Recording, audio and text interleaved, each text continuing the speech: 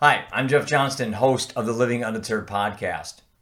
This is a reminder that we're going on tour next summer. Yes, that's right. We're going on tour.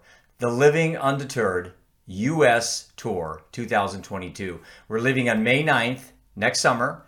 We're going to every state and we're raising $1 million. That's the plan to change the narrative on mental health, substance abuse, and addiction. We need your help, though. I cannot do this alone. I know there's a lot of people out there interested in this project of ours. You can go to our website, www.livingundeterred.com. We need volunteers. We need state partnerships. We need sponsors. We need as many people as we can to get out there and help those people that need help to change the narrative on mental health, substance abuse, and addiction. Again, go to livingundeterred.com and click on the Living Undeterred icon, and all the information is there. Again, thank you very much for the support, and as always, keep living undeterred.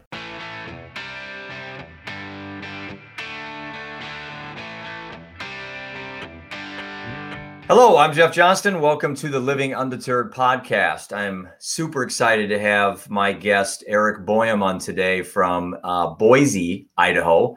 A number of people I've met from Boise just in the last 30 to 60 days. This will be a great conversation. Eric is the second person on the Living Undeterred podcast that I've had that is in the industry, actually with the same broker-dealer affiliation that I have. So we're going to navigate a little bit about the financial services industry, some of the issues we see on both sides of the fence, from our side of the fence and from the client lens. And for those of you that are new to the show, the Living Undeterred podcast was my idea I came up with in conjunction with the Living Undeterred project, which is to talk about living a very resilient and confident, positive life, often in the face of adversity. On October 4th, 2016, my life changed drastically. We lost our oldest son to a heroin overdose. And then on June 29th of this year, 9 weeks ago, I lost my wife. And I will refrain from saying how she died, but some mountains are just too high to climb.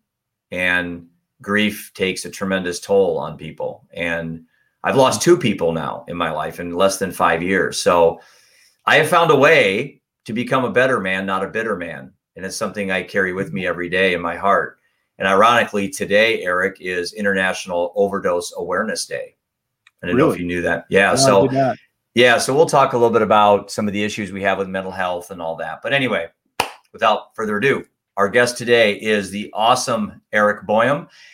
Eric, great to see you. I've said before, and I've said it again, sometimes you meet people you feel like you went to elementary school with. I've only known you for I don't know if I've even known you for a month, but it's not been very long. But I feel like you and I connected on LinkedIn very quickly. And then when we peeled back the layers of all the fluff that people have, we found out you and I have a lot in common in regards to dealing with adversity and trauma and setbacks. And we're going to talk about that today. So thanks for coming to the show, man. Good seeing you. I appreciate it. And when you say going to different schools together, I had one guy one time, he goes, "Hey, did we go to different high schools together?" See, that's my ADD. I would say something like that and think it made sense. But yeah, no, actually, we met on John's thing. John Stadtmuller, yeah. That's how we met, and we kind of interacted on that a little bit, and then we connected outside of that. I felt a connection with you right away, and it was just hearing your story really touched with me, because I went through a lot of similar things in my life as well. Mm-hmm. And it's hard. And even while I was going through it, the main thing I was always looking for was someone who had been through it before and really understood it, because we can talk about it and we can try and explain it, but if you haven't really gone through it, you don't understand the emotional burden and baggage that you can carry for a very, very, very long time. I do want to stop you for a second and make a comment, because I think what you said is very important on both sides here. I know it's rhetorical for us when someone dies or something happens, we say, I understand what you're going through. And as a survivor, like you and I are, our first reaction is, well, that's very nice, but you don't understand what I'm going through. But we would never say that. We would never say that. Right. Exactly. But the same thing is true as if and I'll say this because I've had people on my show that have had sexual abuse and have been raped. But if someone was sexually abused and they told me their story, I would say, well, I understand what you're going through, even though I don't understand what they're going through. Right. So we don't want to stop people from reaching out and saying, hey, I understand what you're going through. The reality is trauma is trauma. And, adversity is adversity. And none is really one, more intense or more or better or worse than anyone else's. It's just unique to us. Right. Right. And so I just that thought popped in my head, and I thought I'd comment on that because I think we too far often on social media just pat each other on our back and we send thumbs up and we say, hey, it's going to be okay. You'll get over it, and you move on. It doesn't always work that way, Yeah. Yeah. And we're a little bit flippant with it, I guess. Right. My wife and I, in fact, we were talking about it today. I took her to work today and we were talking, my mom died 6 years ago of cancer. And I had a great relationship with my mom, talked to her like twice a week. My mom and I, we're both the youngest of our family. So we kind of had a kinship going there. And my brother and sister, they were in college before I even got into junior high. So I was an unexpected child. Mm-hmm. But I always said the best is last. But anyway, but going through that, my wife made the comment today because her dad just passed away in February of cancer. Okay. And she goes, I never really understood what you were going through until now. She goes, this is hard because we just had my nephew just got married and he's not there, And I said, yeah, it's really hard because you go to these family events and you think about them and go, oh, they would say this or they would do, you just remember, you start to remember them, which is awesome, honestly, which is awesome.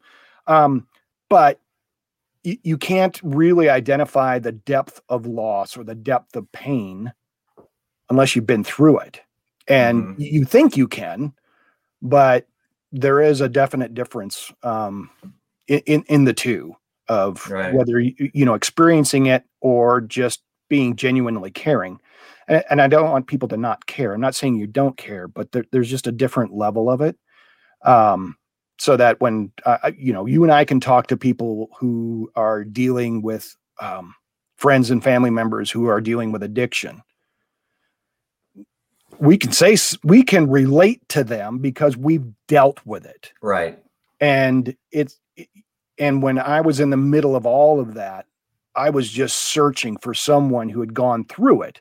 Right. So that I would know I can get through it, because you don't understand the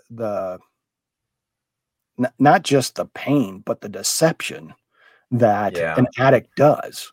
I mean, this is, we always say an addict lies all the time, and it's really hard. And people don't understand that. Well, they're so nice and they are to you, but behind closed doors, it's chaos. One of the things that I'm trying to do more of, especially with the projects I'm working on, the people I'm talking to, is the narrative behind, the stigma behind a lot of these conversations. And even just the word addict, you and I talk about it and we say the word, but then I'm in the back of my head thinking, oh, wait a minute, Jeff, you're trying to change the narrative. Then why do you keep saying the word addict? And why do you say alcoholic? And why do you say sober? And why do you say ADD? I go back to my son. Our son was given Adderall for ADD, and ADD was a label. It meant it was supposedly, obviously it's bad, or why would a doctor give you a pill? And it's not bad. I have ADD and you probably do too. And it's a superpower in a way. Yeah. But, so one of the things I'm trying to do is, and it's work, and I have to start with myself, is some of these words that we like. Addict is a great one. I start off like my classes. My son and I would give some presentations at the local high school here, and I would ask the kids in the class, give me some words that describe addict or addiction. And, you can imagine these freshmen, You know, it's alcohol, drugs, it's, all these things. And I said, how about healthy eating? How about telling the truth? How about working out? How about positivity? Aren't those addictions?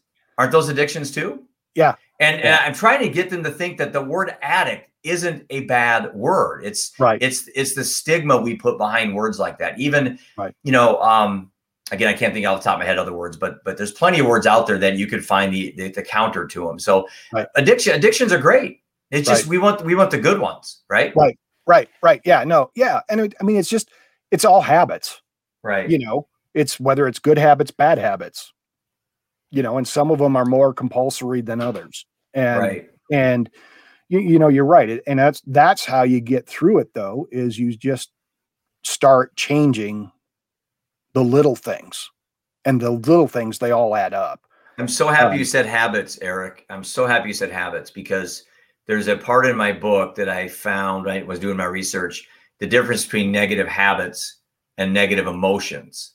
Mm-hmm. And the problem is that we tell, I say we as in society, we talk about negative emotions, anger, greed, jealousy, hatred, sadness, these things that evoke a lot of, let's say, negative feelings. And we tell our children, and we say this, and especially LinkedIn's really good at this, where they're telling us to basically not have these things, be positive, always do this, always do that. It's like, no. Negative emotions are perfectly fine. It's what makes us human. We just want to keep their lifespan. We want to keep the lifespan short.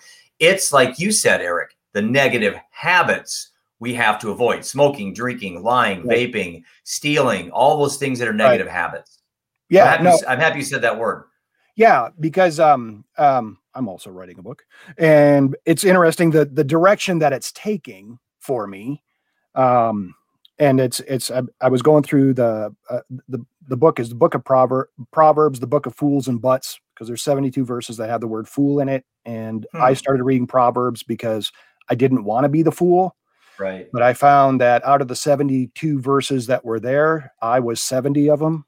So, and anyway, it was kind of interesting going through that of those 72 verses, 28 of them deal with how we speak. And I'm going, maybe there's a message there. And I started doing more research. And basically what it comes down to is we all get the same data input. Okay. Mm-hmm. So we're all of our surroundings. We have our five senses give us input. We've got a positive voice. We have a negative voice that all are giving us input all the time.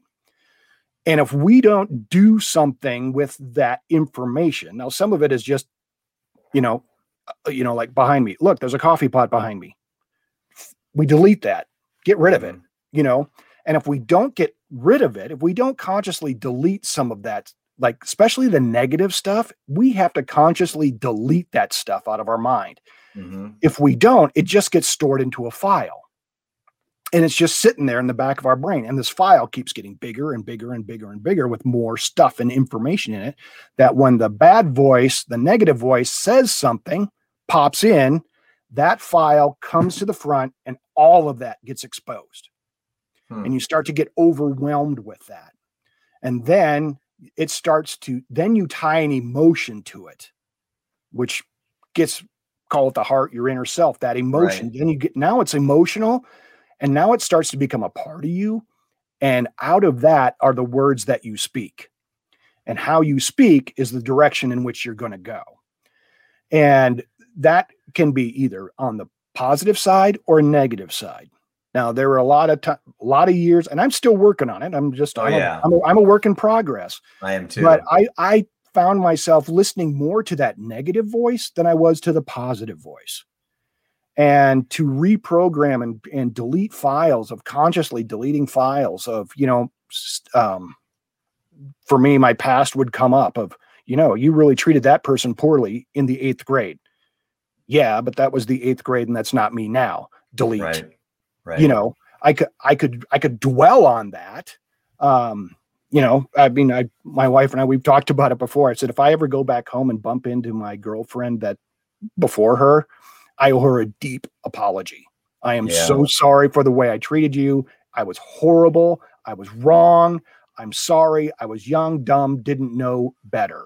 Right. And, but that pops into my head and I go, okay, wait, but that's not me now. Delete.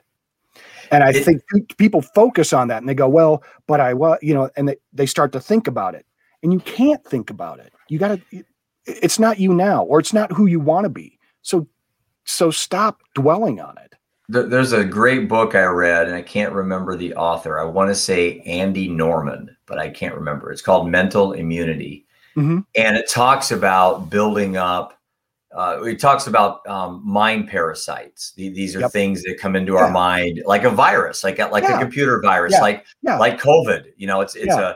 We take a vaccination to fight COVID. We buy malware protection on our computers to fight viruses, but we don't do anything for our minds. We don't do anything to protect our minds. So what you've kind of talked about in a way, and I'm going to ask you a follow-up question here, is, I have certain ways that I build up immunity systems in my mind to protect myself from viruses. Right. And I mean, metaphoric viruses in a way.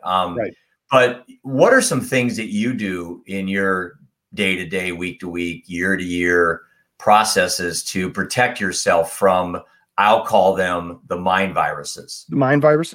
I love that term. That's really good, because that really is what it is. Right. I mean, it's just this little, and I like the parasite, because a parasite gets in, dwells, burrows, and grows, and that's exactly what can happen with these thoughts. So for me, like, one of the things I do is I will say out loud, no, that's not me. That's not who I am. And it's not where I'm going.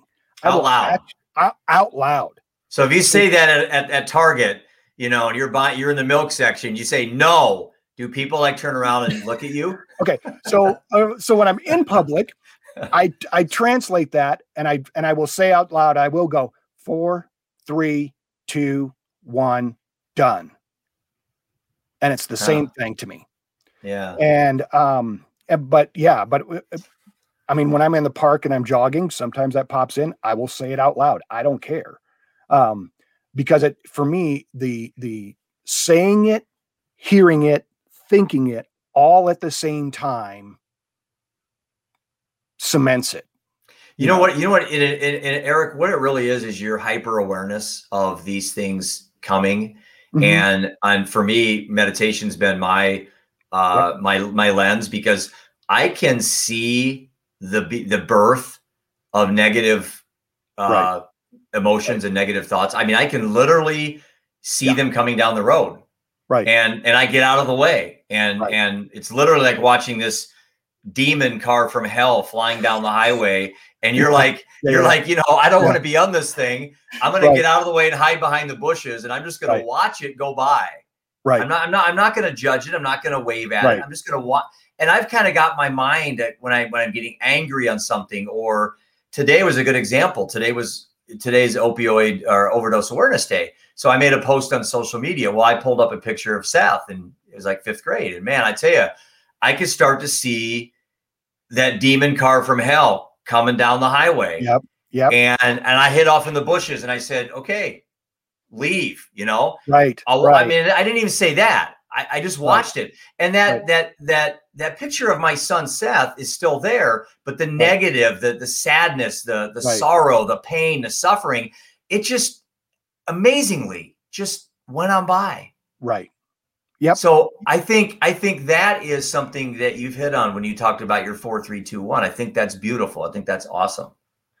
Yeah. Well, thanks. I mean, and I'm a work in progress. I mean, because I caught myself yesterday of not keep giving into my emotions.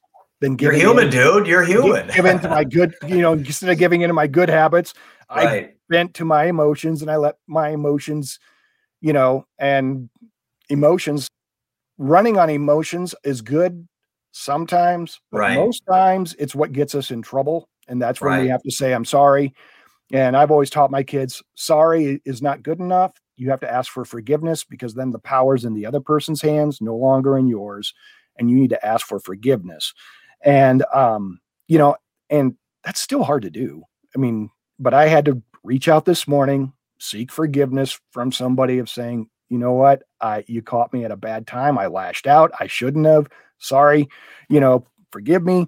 But you're right. But you consciously were aware of that demon bus just coming down to you, you know. Yeah. I have this, you know, I got the same thing. I deal with the same thing.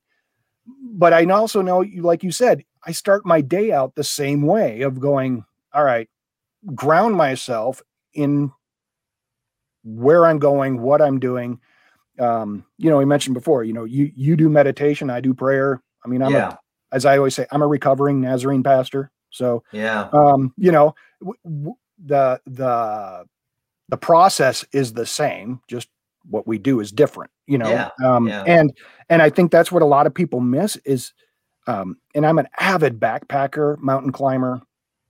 And the reason why is it's more spiritual for me to be out there in the wilderness than anything else. And a lot of people that I know that are backpackers like myself say the same thing. Well, I think what gets us into that spiritual place is the silence. It's so funny, interesting you say that, because for me, scuba diving is my, and that's a picture over here is a picture that my son and I got in, I'll turn a little bit, in Bonaire.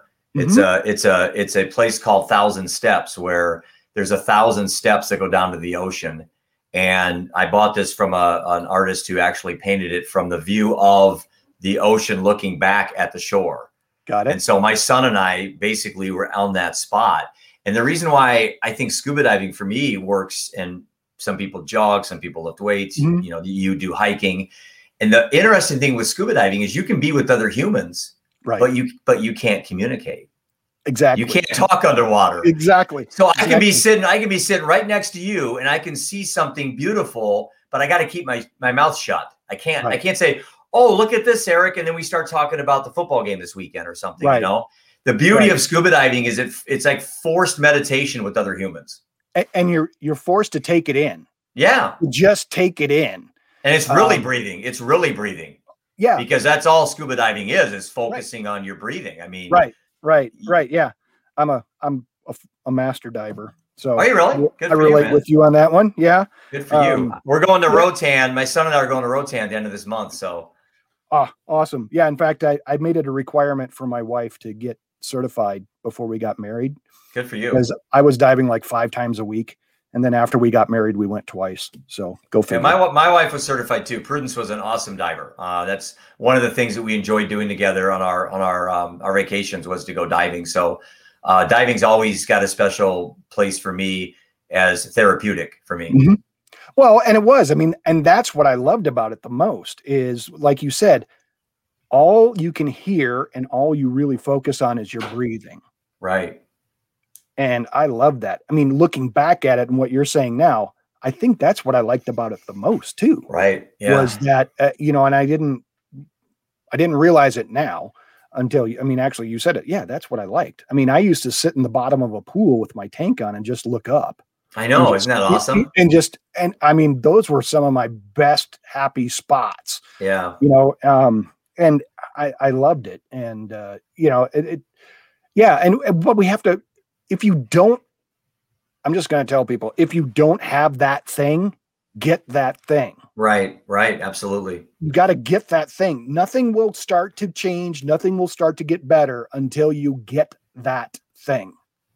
And, because the rest of the world doesn't get better until you make yourself better. 100%.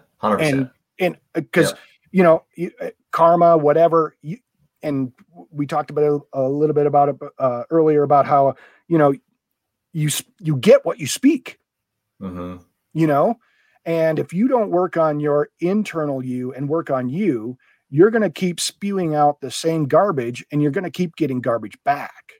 But if you don't work on yourself, then you're not going to get what you want, and you're not going to get that happiness. You're not going to get that peace. You're not going to get it. It'll totally elude you because you're not ready to receive it. I like to say, when you find your why, you'll find your way. Yes. And again, someone who's religious can take that as a spiritual type saying. Right. I, on the other hand, I'm agnostic. So the beauty for me is that it's really open to any interpretation from my perspective. And the word spiritual, I'm okay with that word for me. But it's more an internal spirituality, not a celestial. It's not something otherworldly. For me, my motivation comes from within. And that the beauty of this, Eric, is, whatever you believe in isn't as important as how you behave. Correct. And behavior trumps belief every time for me. Correct. I meet atheists, I meet Catholics, I meet agnostics, and they're all doing heroic things. Right. So, but I also meet atheists, agnostics, and religious people, say Catholics or Christians, that are jerks. Right. So, right. So it's like, right. I used to, I'm 55. I don't really care what people believe. Correct. I care how you behave, how you treat other people. What's your why? What's your passion? Do you have empathy? Do you have sympathy? Are you volunteering? Are you charitable? You can believe in Gozar the Barbarian. I don't really care, Right. It doesn't. Right. We get so hung up. We get so hung up on that. You got to believe what I believe. You got to believe what I believe. Bull crap. And I've had people say, if I knew people in church thought like you did, I'd actually go. And I'm like, well, yeah, you love it. I mean, it's like, well, yeah. I mean, I get that. Right. Because I mean, that's why I'm a recovering pastor, because people, there's a lot of people are just in your face. And like you said, you have to believe what I believe or else. Right. And I'm like, no, you are free to believe whatever you want to believe. I'm only responsible for me and what I do.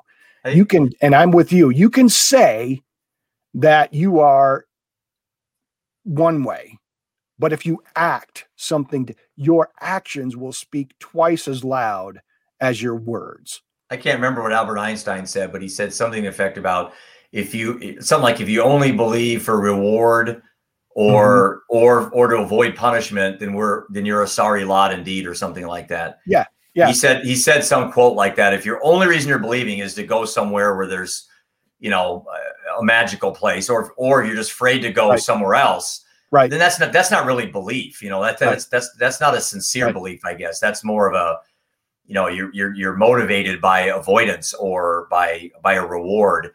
And he just said, he said, then we're a sorry lot. If that's the case, then it's unfortunate that people can't just believe in something because it's the right damn thing to do. Right. And that's my wife and I, we talk about it, growing up, it was the fear of God, which made us go to church, because if you didn't screw up, you're going to be smited. Right. And it was just totally, and then heck, they do that. They do that on Scooby-Doo, man. I mean, that's the whole premise of Scooby-Doo. Don't go to the farm. There's this ghost there or something, and the guy's got like gold in the farm. It's like the whole premise of trying to scare people to change behavior. And investments do that too. The investment business does that too. The coming crash, you need to buy cryptocurrency, blah, blah, blah, blah, blah. It's like, we the change, and I talked to Daniel Crosby about this in my book, to change behavior, we either inspire people or we scare them. Right. And I don't think that needs to be that way. Why can't we just change behavior by showing people the right way to do things? Right. As I say, for me, I came up with this a couple of years ago for me, I finally have said, I'm going to quit preaching sermons, and I want to be a living sermon. Good for you, brother. That's awesome, man. I love it. And my clients come up and go, "Are you religious? We figured you are." And I'm like, "Well, yeah, and I'm like, well, it's in my bio. I was a pastor, and they're like, "Oh, you were?" And but for me, I take that as a compliment, because I'm not an in-your-face kind of a guy with that. Right. And it's just, and I'm like, because like with you, I'm sharing my beliefs, but I'm not telling you, well, in Ecclesiastes, this is what it says, and you better darn well do it. You want to change behavior, walk the walk. Amen. Preach it. Yeah, that's it. I tell parents this too. You don't want your kids to drink, you quit drinking. Right. You don't want your kids to smoke, you quit smoking. You don't want your kids to lie, don't lie to them. Correct. And this weekend, it's college football is going to be playing. The Hawks play. It's Indiana. We play. It's a big game. Tailgaters, garages around here are going to be full. All these parents are going to be drinking and drunk, and all these kids are going to be running around. The next generation of alcoholics and addicts. Right. You want to stop? I'm not preaching. I'm telling you this. You want to get your kids to respect you and to change behavior before you have to change behavior. Well, then you quit drinking. Exactly. Simple as that. Simple as that. They are watching you. Oh, hell way yeah. more than they are listening to you. Oh, hell yeah. Because it's funny, this weekend, my wife said the same. She goes, seriously, how did you turn out so well with the family that you grew up with? Yeah. It's like, well, it was effort, Right. And I said, but I also married you. You were the right partner that I wanted to change for. Right. I said, I've told her this many, many times. I honestly believe this, if I had not met my wife, I would probably be in jail for murder, because I was filled with that much anger, that much rage. And I was literally at that point where I could have killed somebody and not blinked an eye. I mean, I was that angry and that bitter. And growing up, I mean, I hate to disparage him because he's still I understand. But growing up, let's just say, my father figure was not necessarily the best father figure. Okay. Yeah. And my dad and his cousin grew up as brothers. They grew up in the family business together, and they're two opposites, and one is extremely successful and one blames everybody else. Sure. Yeah. And my dad was the blame everybody else, and that was what I grew up with. And that's all I knew. I didn't know any better. And so you are your environment. And but I'm going to just tell people, that's an excuse. You're on your own. You're an adult now. Make your own choices and change your habits. If you didn't. And what I found myself doing is doing all the things that I said I would never do because I don't like that. Mm-hmm. And I found myself doing those things. And that was really tough for me. And and that kind of change was hard. And losing that bitterness was the most freeing thing I have ever done. Something that's helped me, Eric, in line with what you just said about anger and bitterness is in my meditation practice, I do a guided app. So I use the Waking Up app with Sam Harris. Big Sam Harris fan, like his books, everything. But his app is really, really, his meditation part of his app is really good. And every so often he practices through his guided meditation, something called meta meditation. And what it simply is here's the exercise. Your eyes are closed, you're breathing. And he'll say, I want you to think for a moment of somebody that you necessarily don't care for. Mm-hmm. Somebody you don't have great affection for. And he'll say, I want you to think about what they're doing right now at this moment. I want you to say, may you be happy. Mm-hmm. I want you to wish them a good day. Now, this is somebody that you don't like. Right. That could have spurned you. It could have been an ex. It could have been a business partner that sued you. It could have been a neighbor that keeps letting his dog crap in your yard. It could be anything. Right. And you're sitting there closing your eyes, forcing yourself. Well, no, it's not forcing yourself. You are genuinely wishing somebody happiness.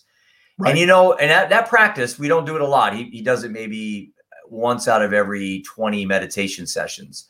Mm-hmm. And it's maybe only about 10 minutes.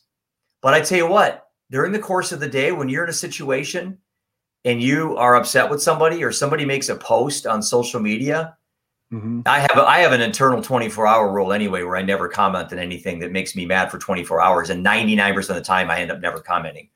But I think this meta kindness, this meta meditation thing, as we go through our day and somebody cuts you off, or, they could have just lost their dad. They could have they could have had a son overdosed by heroin. They could be under the influence of methamphetamine. You don't know anything about that person. Right. And the fact they cut you off,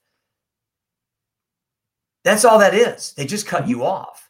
Right. And I had to stop you because you talked about this thing that got me on this meta kindness, but I don't know. I would throw that out there as a practice that I work on. Is there anything that in addition to that, maybe you try to work on with anger management. You mentioned your wife's helped you a lot, but she can't be with you 24/7. Your mind is with you 24/7. Right. Yeah. And there were a couple of things that really kind of helped me out is, I heard this song once that, God loves, anyway, I went through this whole thing. The chorus is God loves Muslims, God loves Jews, God loves gay people, God loves you. You know, all these groups that the church says bad. Right. If God is love, God loves them all. Well, if he loves them, then I have to love them. Yeah. And, you know, and that was hard. I mean, that was a hard thing to do. And like when you said, when somebody does something bad, I used to get really angry because I had that anger. Me too. And then now I stop and think, what's going on in their life? Something bad has happened to make them, they have a hurt. You feel sorry for them almost. Yeah, you do. Yeah. I do. I do too. Sorry for them because I'm like, they somewhere in their history, someone hurt them so bad that they are this angry that, you know, and because that was me. Or they have a mental illness. Yeah. Or they're just battling anxiety, depression, or they have something inside of them that really isn't controlled by them. Correct. Right. Yeah. And I mean, it creates a lot of empathy for your day when you go around and see people that are being jerks and stuff. You just tend to almost feel sorry for them.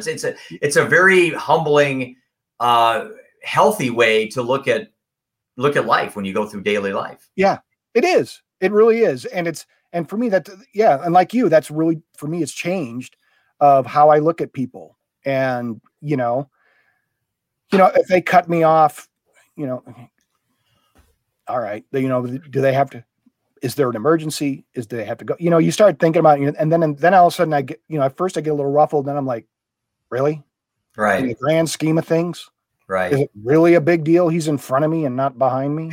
I mean, he's going to get there 5 seconds before you do. Right. We're all going to stop at the next red light. Yeah, together. exactly. So exactly. Is it that big of a deal? You know, and I actually have to tell and again, I do a lot of verbalization with myself. Yeah, I have to, because I got to tell myself that, because I have to hear it from myself that really, you know, and I actually say that, I'm like, really? Is that a big deal?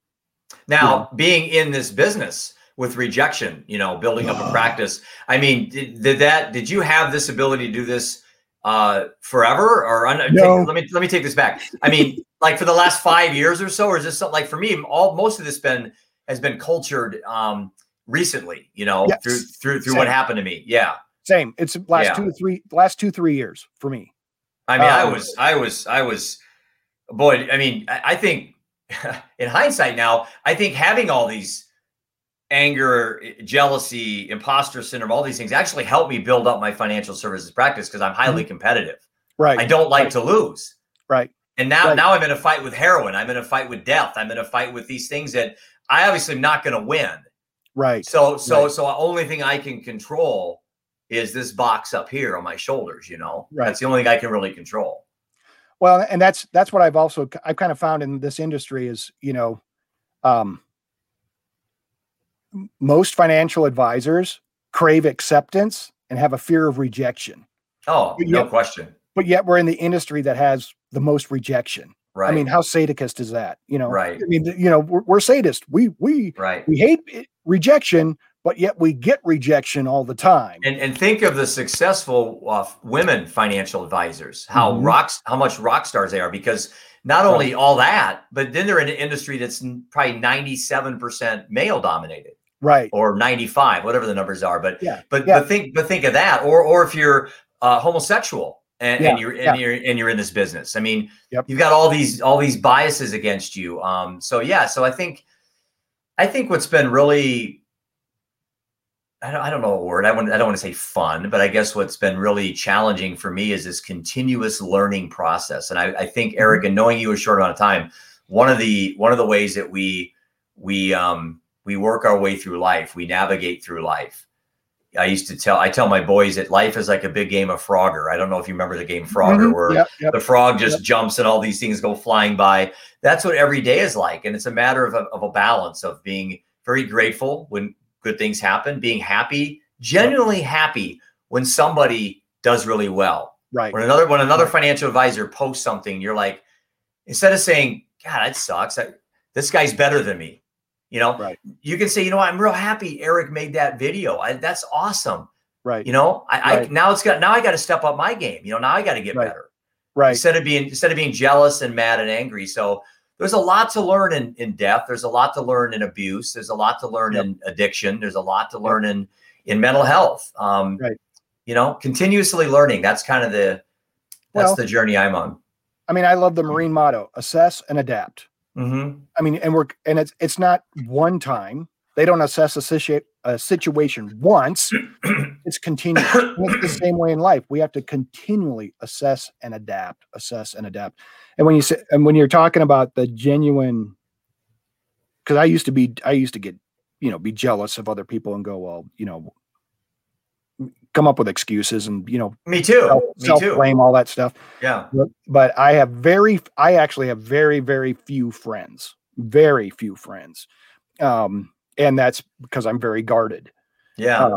I have a lot of acquaintances, but I have very few friends. And my best friend that I do have, I consider him a brother, and we're very close. And fortunately, his wife and my wife are also best friends. I said, that's a unicorn relationship. That hardly ever happens. Yeah, absolutely. But I remember when he got his first success and he was able to go buy the car that he's always wanted. And I was genuinely happy for him. And I was one of the handful of people that was genuinely happy. And he mentioned that. I'm like, and that was probably 20 years ago. And, but he's very successful. And people are constantly asking him for things. He gets bombarded to be asked for things. And I said, I'll never ask. I said, I'm in a relationship because I like you, not because I want something from you. Right. And I think we all know that we know those people that want something from us. And like in our industry, we have a book of business of people who have money. Right. Every nonprofit wants me to be on their board. Yeah. And every nonprofit that I'm on their board, the number one thing they ask me is, can you ask your clients for donations? Yeah. Yeah. No, ethically, no, I cannot, Right. And then I'm short, in a short time, I'm off that board. Yeah. Because I'm like, if you're not here for what that's fine. If you're not here for what I can give and what I can offer, and you only want me to get you money, I'm not your guy. Sorry, but that also spills into relationships. I think too many people, because I see it in my own kids, they associate with people that they really shouldn't be associating with because it's what's familiar and it's what they know. They know it's not what's good for them, but the thought of something else is more scary than dealing with the stuff that they deal with. Because I was the same way. You can take that. Go ahead. I was just going to say, it's the abusive spouse syndrome. Yes, it's horrible, but at least it's what I know. Yeah. And the thought of the unknown is more scary than dealing with the abuse. And I think a lot of people do that in relationships, that you are what you hang around, and as I say, try and unpickle a pickle, pickle, a cucumber becomes a pickle because of what it's surrounded with. And it becomes a part of what it's surrounded with. And it's the same with us. We become what we are surrounded with. And it's hard to think I have to change the people I associate with because you like them, but they're not necessarily good for you. Doesn't mean you can't still like them. I don't know if that kind of makes sense. I'm kind of it's just I'm thinking about a word that comes to mind that I write about in my book, and it's confirmation bias. You know what that is? It's obviously, I'm a let's just say hypothetically, I'm a staunch, Republican conservative, and I'm going to watch, when Rush was alive, I'm going to listen to Rush all day on the radio. I'm going to come home and watch Hannity and then watch Bill O'Reilly. And then I wonder why when people have another viewpoint, why I can't listen to them. I wonder why. I wonder why I go to birthday parties, end up arguing with every dad there. Right. I'm just giving an example. I'm not that human, but it's like, but then we wonder why we're unhappy and miserable. And one time I was talking to someone about the fact I never watched TV. I haven't watched any news in anything in literally years. If something's that important, someone will text me, hey, turn on the TV. Right. But I remember talking to someone like, well, I want to be informed. I want to be informed. And I said, yeah, but you're angry all the time. I said, right. Do you want to be smarter and be upset, or be uninformed and be happy? Right.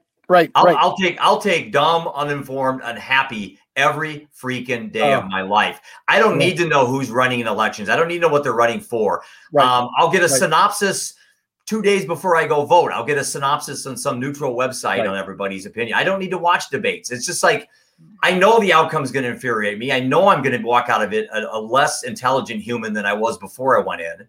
Right. But we as a society keep going down these rabbit holes. Right. Right. And there was a documentary, I think, on Netflix that talked about the people who actually invented social media. Don't let their kids be on social media because it's addictive, and but no, I did the same thing. Is right after the election, I got so sick of social media that I just turned it all off, and I didn't get back on until like March. I mean, I'll take uninformed all day. Best thing I ever did. I was, was like, I didn't need to know the stuff. Didn't care. I don't care. You show me how you behave on a given day. You found a nonprofit, you read a book, you go out and speak to people, you raise money, you go talk to kids, you quit drinking, you do all these things. Right. You got my attention, dude. You got my attention. Yeah. And that's real. I mean, but we get so engulfed. It's so easy to get trapped in that social media world. It is. It really is. And for me, it's a catch-22 because I do most of my marketing is on social media. Yeah. And I catch myself going down that rabbit hole. I post a video and I'm like, ooh, how many likes did I get? How many views did I get? What are the comments? Constantly checking that because, again, goes back to, I need that affirmation and I need that acceptance. So it feeds into that. And I have to just catch myself and say, all right, so I know in order for me to control that, I will post something at a certain time. Yeah. And I will check it only twice throughout the day. And I know when I'm going to check it. And those are the only times I check it. And then I just got to let it go. I'm so happy. I'm happy you brought this up, Eric, because I follow people as you do on social media. And I get a kick out of people that express this attitude where they don't really care what people think, but then they comment on how many hundreds of thousands of people like their video. And I'm like, okay, what am I missing here? You triumphantly tell everybody that you're independent and you're fierce and screw everybody. And then you're quoting how many people you have that subscribe to your, and I'm like, okay, to me, that just seems like a disconnect. First of all, I shouldn't say never. I rarely ever, I can't say that, oxymoron. I rarely look at the number of eyeballs that are on my project. So for example, my Living Undeterred project, I started in January. There's a little thing down there, icon that shows all the people that look and stuff and all the likes. I don't read comments. I very rarely look at how many people look at. Some of my best blogs I've ever written had the lowest amount of eyeballs read. and my blogs that I did in the last moment to hit my deadline for Molly had my most reads. I don't understand it. It doesn't matter to me. I wrote a book coming up on 1 year ago. This is my book. Anyone interested? This one's for you, An Inspirational Journey Through Addiction, Death, and Meaning. And that's my son, our son Seth, who died of heroin. I never have looked at how many copies I've sold. Never one time. Right. Never one time. Right. And I had a speaking session a couple nights ago at a, it's called, the acronym's CRUSH. It's for people that have lost people to heroin. And I took a bunch of books with me. And Molly, who's in charge of my whole program, you met Molly today. Yep. She's awesome. She's always like, well, Jeff, you wrote this book. The money's going into your nonprofit. Make sure you don't give away a lot of free books. She's thinking, as a business person, I get that. Right. Yep. I put my own money into this project. I've never made a penny. Right. And any money I make on the book goes into my nonprofit. Well, anyway, so the other night I have these books sitting there, and what does Jeff Johnston do? People coming up, these addicts, these alcoholics, these people struggling. They don't have a lot of money.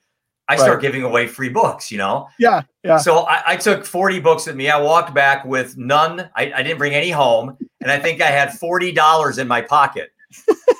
But you know what? I didn't write the book to make money. I wrote the book to be read.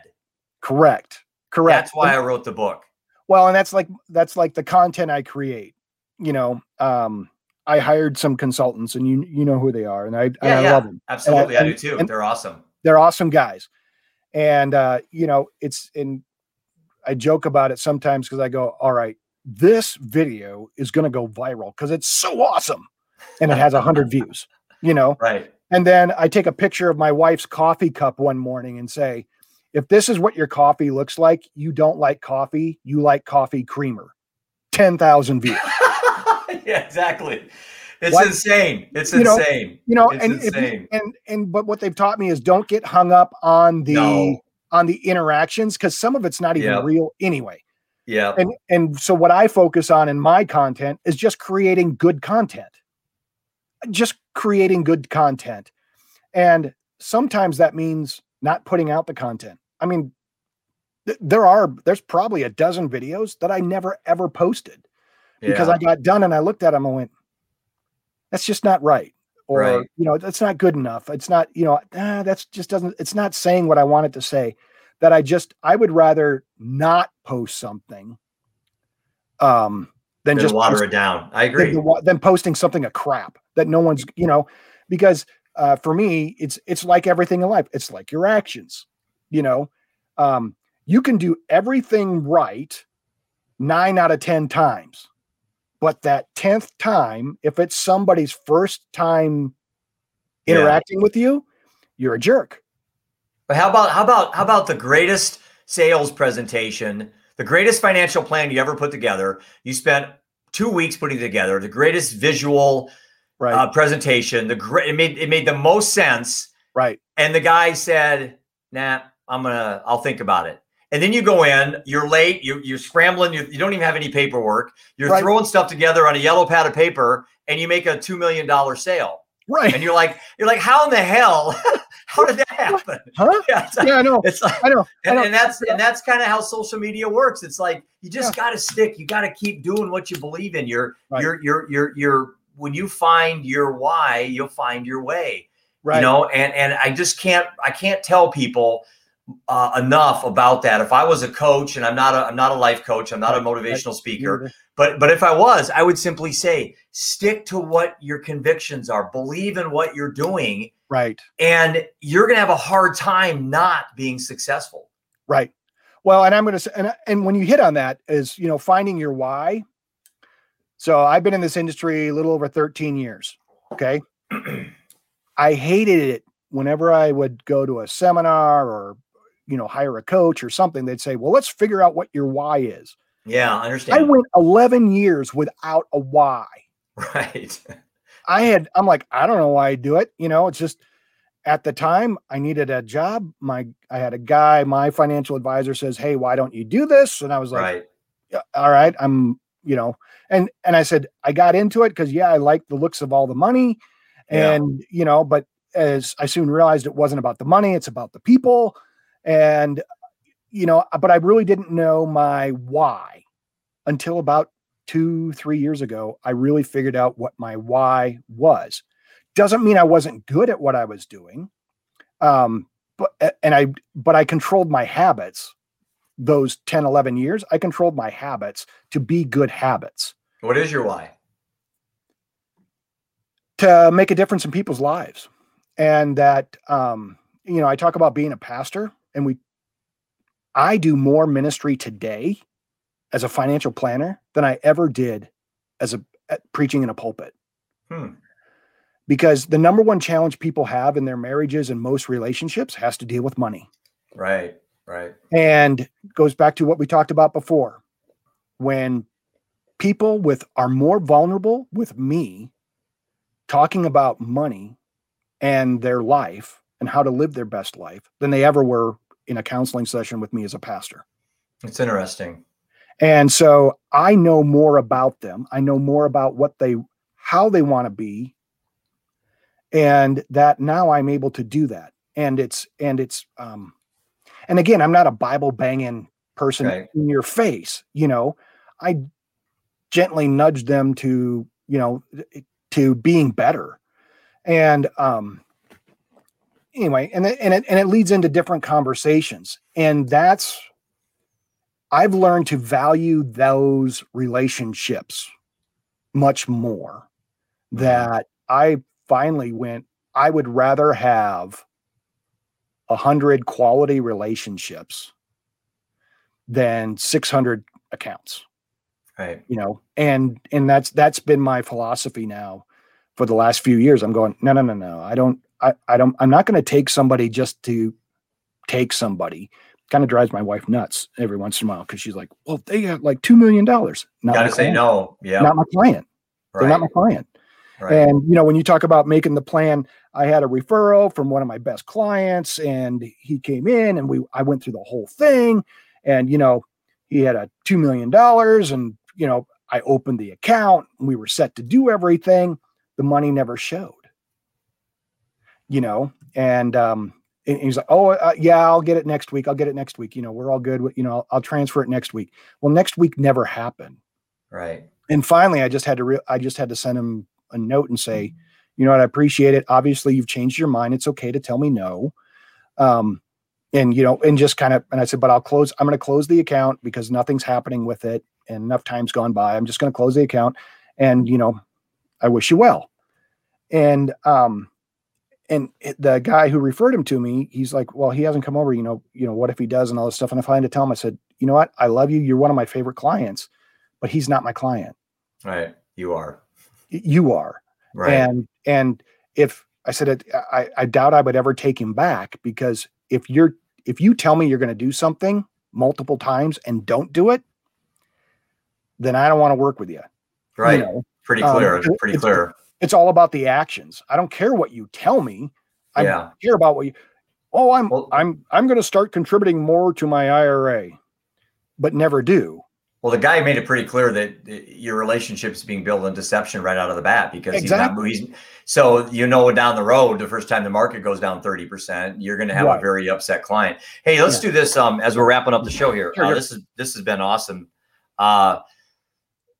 In your experience, what would be some words of wisdom, some nuggets of knowledge that you can partake to my followers and my watchers and listeners to help them with the mental health epidemic we have today? What are some things that come to mind as people watch this, that doesn't matter where they work, doesn't matter their marital state, doesn't matter what their occupation is, doesn't even really matter a lot. It just matters how this is doing up here. Right. How do we get people to improve their personal well-being and the lives of those people around them? Good question. There's something I've told my kids while they were growing up. We all go to the school of life. Some of us pay more tuition than others, and I paid some doozies. And you can look at any situation that way. That, all right, this is just tuition, move on. Right. I'm going to learn from this, move on. Or you can wallow in it, and I've found, for me personally, I can wallow in it for an hour or 3 days, but I'll be right back to where I was in the beginning. Yeah. So I'm a take charge kind of a person, and I just go, okay, well, what's the solution? Or and it goes back to what we talked about before. You have to take care of you, and you got to get your internal voice in line. And if you don't change your internal voice, nothing's going to change. Because if you're constantly telling yourself you're a failure, you can't, I'm an addict, I'm whatever. If that's what you're constantly telling yourself, and if that negative voice is all you're listening to, all you're going to get is the negative. And for me, I had to just change that voice of saying, when that negative came in, no, that's who I was. That's not who I'm trying to be. And that's not where I'm going. Just telling myself that changed everything. And And I'll tell your people out there, there was a moment in my life that making the bed in the morning was a huge accomplishment for me. Yeah. That was, and so I get it, I get it. I've been there, and I could easily slip back there. Oh yeah. Yeah. Yeah. You never conquer this. No, like you had your box a short time ago. You had that box. Yeah. You knew if you opened it, what was going to happen. Right. But you opened it anyway. Right. And what happened. Right. And the same thing with me. I mean, we all have that box. Absolutely. And if you're not ready to open it, be prepared. Prepare yourself, because you have to be prepared to, when this, I do this with my clients. We do this with my clients, and you can do it with anything in life of, okay, the market takes a downturn. What are we going to do? Right. So that when the market does take the downturn, they're not calling and panicking, because we know what we're going to do. We've already discussed it. You have to do that. Okay, the next time this emotion comes up, the next time the rage comes up within me, the next time the depression comes up in me, what am I going to do to handle it? And if you don't think about it ahead of time, then you're just going to react to it, and it's easy to get sucked into that vortex. Perfectly said. Perfectly said. Because I've been saying too, Eric, in line with that, and I got a couple notes I wrote down here I wanted to hit before we ended, but I like to say prevention and preparedness, because the prevention part would be eating healthy, exercising, non-toxic relationships, don't drinking, don't smoke, that's right. You're involving yourself in. And then there's the preparation. That's the mental, I know something bad's going to happen. I don't know when it's going to happen. Right. Somebody close to me is going to die, or I'm going to die first. Nobody's figured out a way to live forever. Right. I have a great friend of mine, Ben Rogers, who was a guest on my show a couple shows ago. Very active community stalwart here in Cedar Rapids. He's got a tattoo on his arm, and I just learned this. I had to write it down because I'm trying to remember it. It's Non Sum Qualis Aram. And it's by the poet, Latin poet Horace. And what it means is, I am not what I used to be. And he has that tattooed on his arm. And he talks about his sobriety and his alcoholism and all that. And it's about the evolution of our lives. It's like, I'm not that kid back in college. I'm not that individual that was married just 9 weeks ago. That person is not here anymore. Right. I'm widowed at this point in my life. So why go back there and try to live in that world that doesn't exist? And if I do, find the positive things about my marriage and the positive things about my son, Seth. Right. So that was one thing I want to throw out there. And then the last thing I wanted to say, and you talked about this about a couple minutes ago, and it's a word that keeps coming into my mind. I absolutely love this word. I'll tell you a quick story about how this word kind of works into day-to-day conversations with kids. So I'm talking to my son Roman the other night. He's having a tough day. He's 18 and lost his older brother and lost his mom. I still have all my brothers, and I still have my parents, and I'm 55. I can't relate to that. Right. And I always say a quote to the boys. I always say, I was once your age, you were never mine. Yep. And that's when I talk to him, I've been 18, you've never been 55. And Roman turned that on me. He said, yeah, Dad, you were 18, but you never lost a brother and a mom. Right. And I went, wow, that's awesome, dude. I gave him a big hug. We started crying together, and he was having a really bad time. And I said, Roman, think of the greatest moment that you had in the last couple of months. Right. Greatest moment. And my youngest son is gay. He came out as gay, and we embraced it. And I love the journey he's on. And he said, I hear a phone ringing. Yeah, hold on. Oh, you're good. What? Nope, that's good. But the point I'm going with this, so my youngest son's gay. He came out as gay, and it's been an incredible learning experience for me. But he said the best moment I've had the last 60 days was the time I spent with my boyfriend.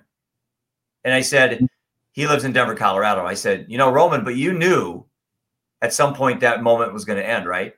The idea of impermanence. Right. And I said, this moment you have right now, the way you're feeling about your mom and your brother, that so too will end. Right. That lifespan is impermanent as well. So the good moments and the bad moments, they don't last. And so when you're in the lowest of times, you're considering suicide, you want to have that drink and you're open that box like I did a few weeks ago. I knew that moment was going to end. Yep. As did the best moments of my life. Mm-hmm. That is, I think, the non sum qualis seram Latin phrase that I may have as a tattoo somewhere in my arm now too. I am not what I used to be. That is such an awesome, awesome phrase about living life, evolving through life as that's what we do. That's what we do. And I'm not saying I'm a proponent of evolution versus creation. I'm talking about we do evolve, and we evolve daily. We evolve daily.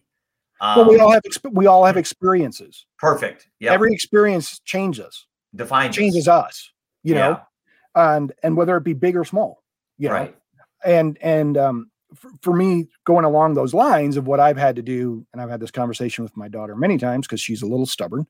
And, but I said, the thing is where's your focus? Right. Where's your focus? Right. And I find that when I'm in my lowest times, my focus is all on me and on it's me. I'm sad. I'm bummed. I'm. Yep. And, but to change that around, my focus has to go outward to others. Well said. So she was, and I told her this many times, she was a micro preemie. She was 1.5 pounds when she was born. Little tiny things. She's 22 now, great, healthy. And I said, that stubbornness is what kept you alive when you were little. I said, but as you evolved and as you grew, let me tell you what. I said, stubbornness is all inward focus. It's about you. I don't want to. Right. Okay. That's the focus of stubbornness. I don't. I said, but now turn that outward and focus it on an outward thing. I said, now it's determination and it makes you unstoppable. Perfect. It's the same emotion. Absolutely. But where's your focus? And I guess, you know, if anybody's listening, I don't know if it makes a difference, but really, what words are you using in your head? Yeah. Is it that's so true. I, me? If that's the case, change the recording and change your focus. And once you do, life gets better. If you start focusing on other people, your issues become so much smaller. And you know, that's just the big key. Make a difference. And you don't have to make a big difference. I mean, it's as simple as going back into a store and somebody has a shopping here. Let me take that for you and take the shopping cart away. You know, it's those little things that make a difference. Yeah. You know, especially like, you know, I've shared this story with you before. There by the grace of God, there go I. I've been there. I've been broke, been on food stamps, you know, been homeless. I've been all of that. And that when I see somebody in a grocery store, you know, I see a young mom with 3 kids acting up, trying to take care of things and pulls out her EBT card. I'll just say, hey, I got this. It's okay. Right. I got this. And, you know, that's the kind of kindness that I'm thankful I can do that now. Yeah. Yeah. In my life, I was that person. I couldn't do it. Sure. Yeah. You know, and that I can, and I say it many times in my church. The mission field is right here. It's not in Costa Rica. It's right here. There are enough people here that you can make an impact on. Oh, we need it. And it doesn't. And again, it's just a smile. It's just, you know, it's not a lot. People think it's a lot, but when you're in the midst of it, think about it. If you're hurting right now, if somebody just said hello with a smile, or I hope you have a great day. Anything like that. I've said it makes a difference. I told my boys, you know, 5 times a day, you know, if I say 10, 20, people can't count to me. 5 times a day, do something to put a smile on somebody's face. Mm-hmm. And it could be the littlest thing. You're walking out of the grocery store, the kid that's in high school bagging your groceries, say, hey, look at his name tag. Hey, Sam, thanks a lot, man. Have a great day. Yeah. You know, just a little, well, how long did that frickin' take? instead of just taking your bag and act like you're some, country clubber or something and just walk out of there like that kid owed me. That kid needs to bag my bag. And maybe he put my fruit with the meat and I'm pissed off. It's like, I don't know. We could go on for hours, man. But Dale Carnegie says it best when you say that. Dale Carnegie said it best. What's the sweetest word in the language that people like to hear? Their own name. Yeah. And you're right. It's not a big thing. It's just those little things that those are what make the difference. And it's not about you.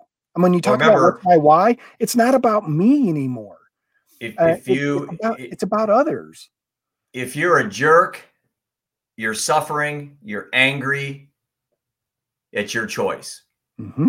These are all choices you have. And so I think to wrap this up, this has been it's an hour and 9 minutes. So I appreciate it. I think our pre-interview went about as long as well. Real quickly, where can people reach you if they want to comment or follow you on social media? I mean, what's the best place to reach Eric Boyum? Absolutely. I'm on LinkedIn and on YouTube. So LinkedIn, it's Fortify Financial Services, same on YouTube. My website is fortifyfinancialservices.com. You can reach me at any of those. Drop me an email, whatever. And, I say it, go live your best life, whatever that may be, live your best life. And, you say undeterred. It's all the same. I say live undeterred. Yep. It's all the same. And I say it to everybody. It's not a flippant phrase that I say. I genuinely mean it. From when I say live your best life, it comes from my heart, because I lived 50 years of my life miserable. Right. Absolutely miserable. And I can think of all the time that was wasted and the little things that just didn't matter. And it was a self-inflicted wound. And just do whatever you have to do. It's up to you. It's not somebody else. It's not some special program. Well, you and I both we don't, in the context of time, we don't have a lot left. And it's extremely important for us to make the best of it. So listen, I love you. There's more road behind us than there is in front of us. Yeah. Just watch out for the demon van from hell that comes flying down the highway. Make sure you hide in the bushes and get out of the way and let that thing get out of your head. Listen, brother, I love you like a brother. All right. Appreciate the show. And for those people that are interested, you can subscribe on my YouTube channel. The livingundeterred.com website has everything. You can purchase the book. It talks about the Living Undeterred U.S. tour next May. We take off for 92 days around the country. My goal is to raise $1 million for mental health, substance abuse, and addiction. So I'm hoping to meet Eric when I come up to Idaho. So with that, have a great rest of your week. And as I always say, live undeterred.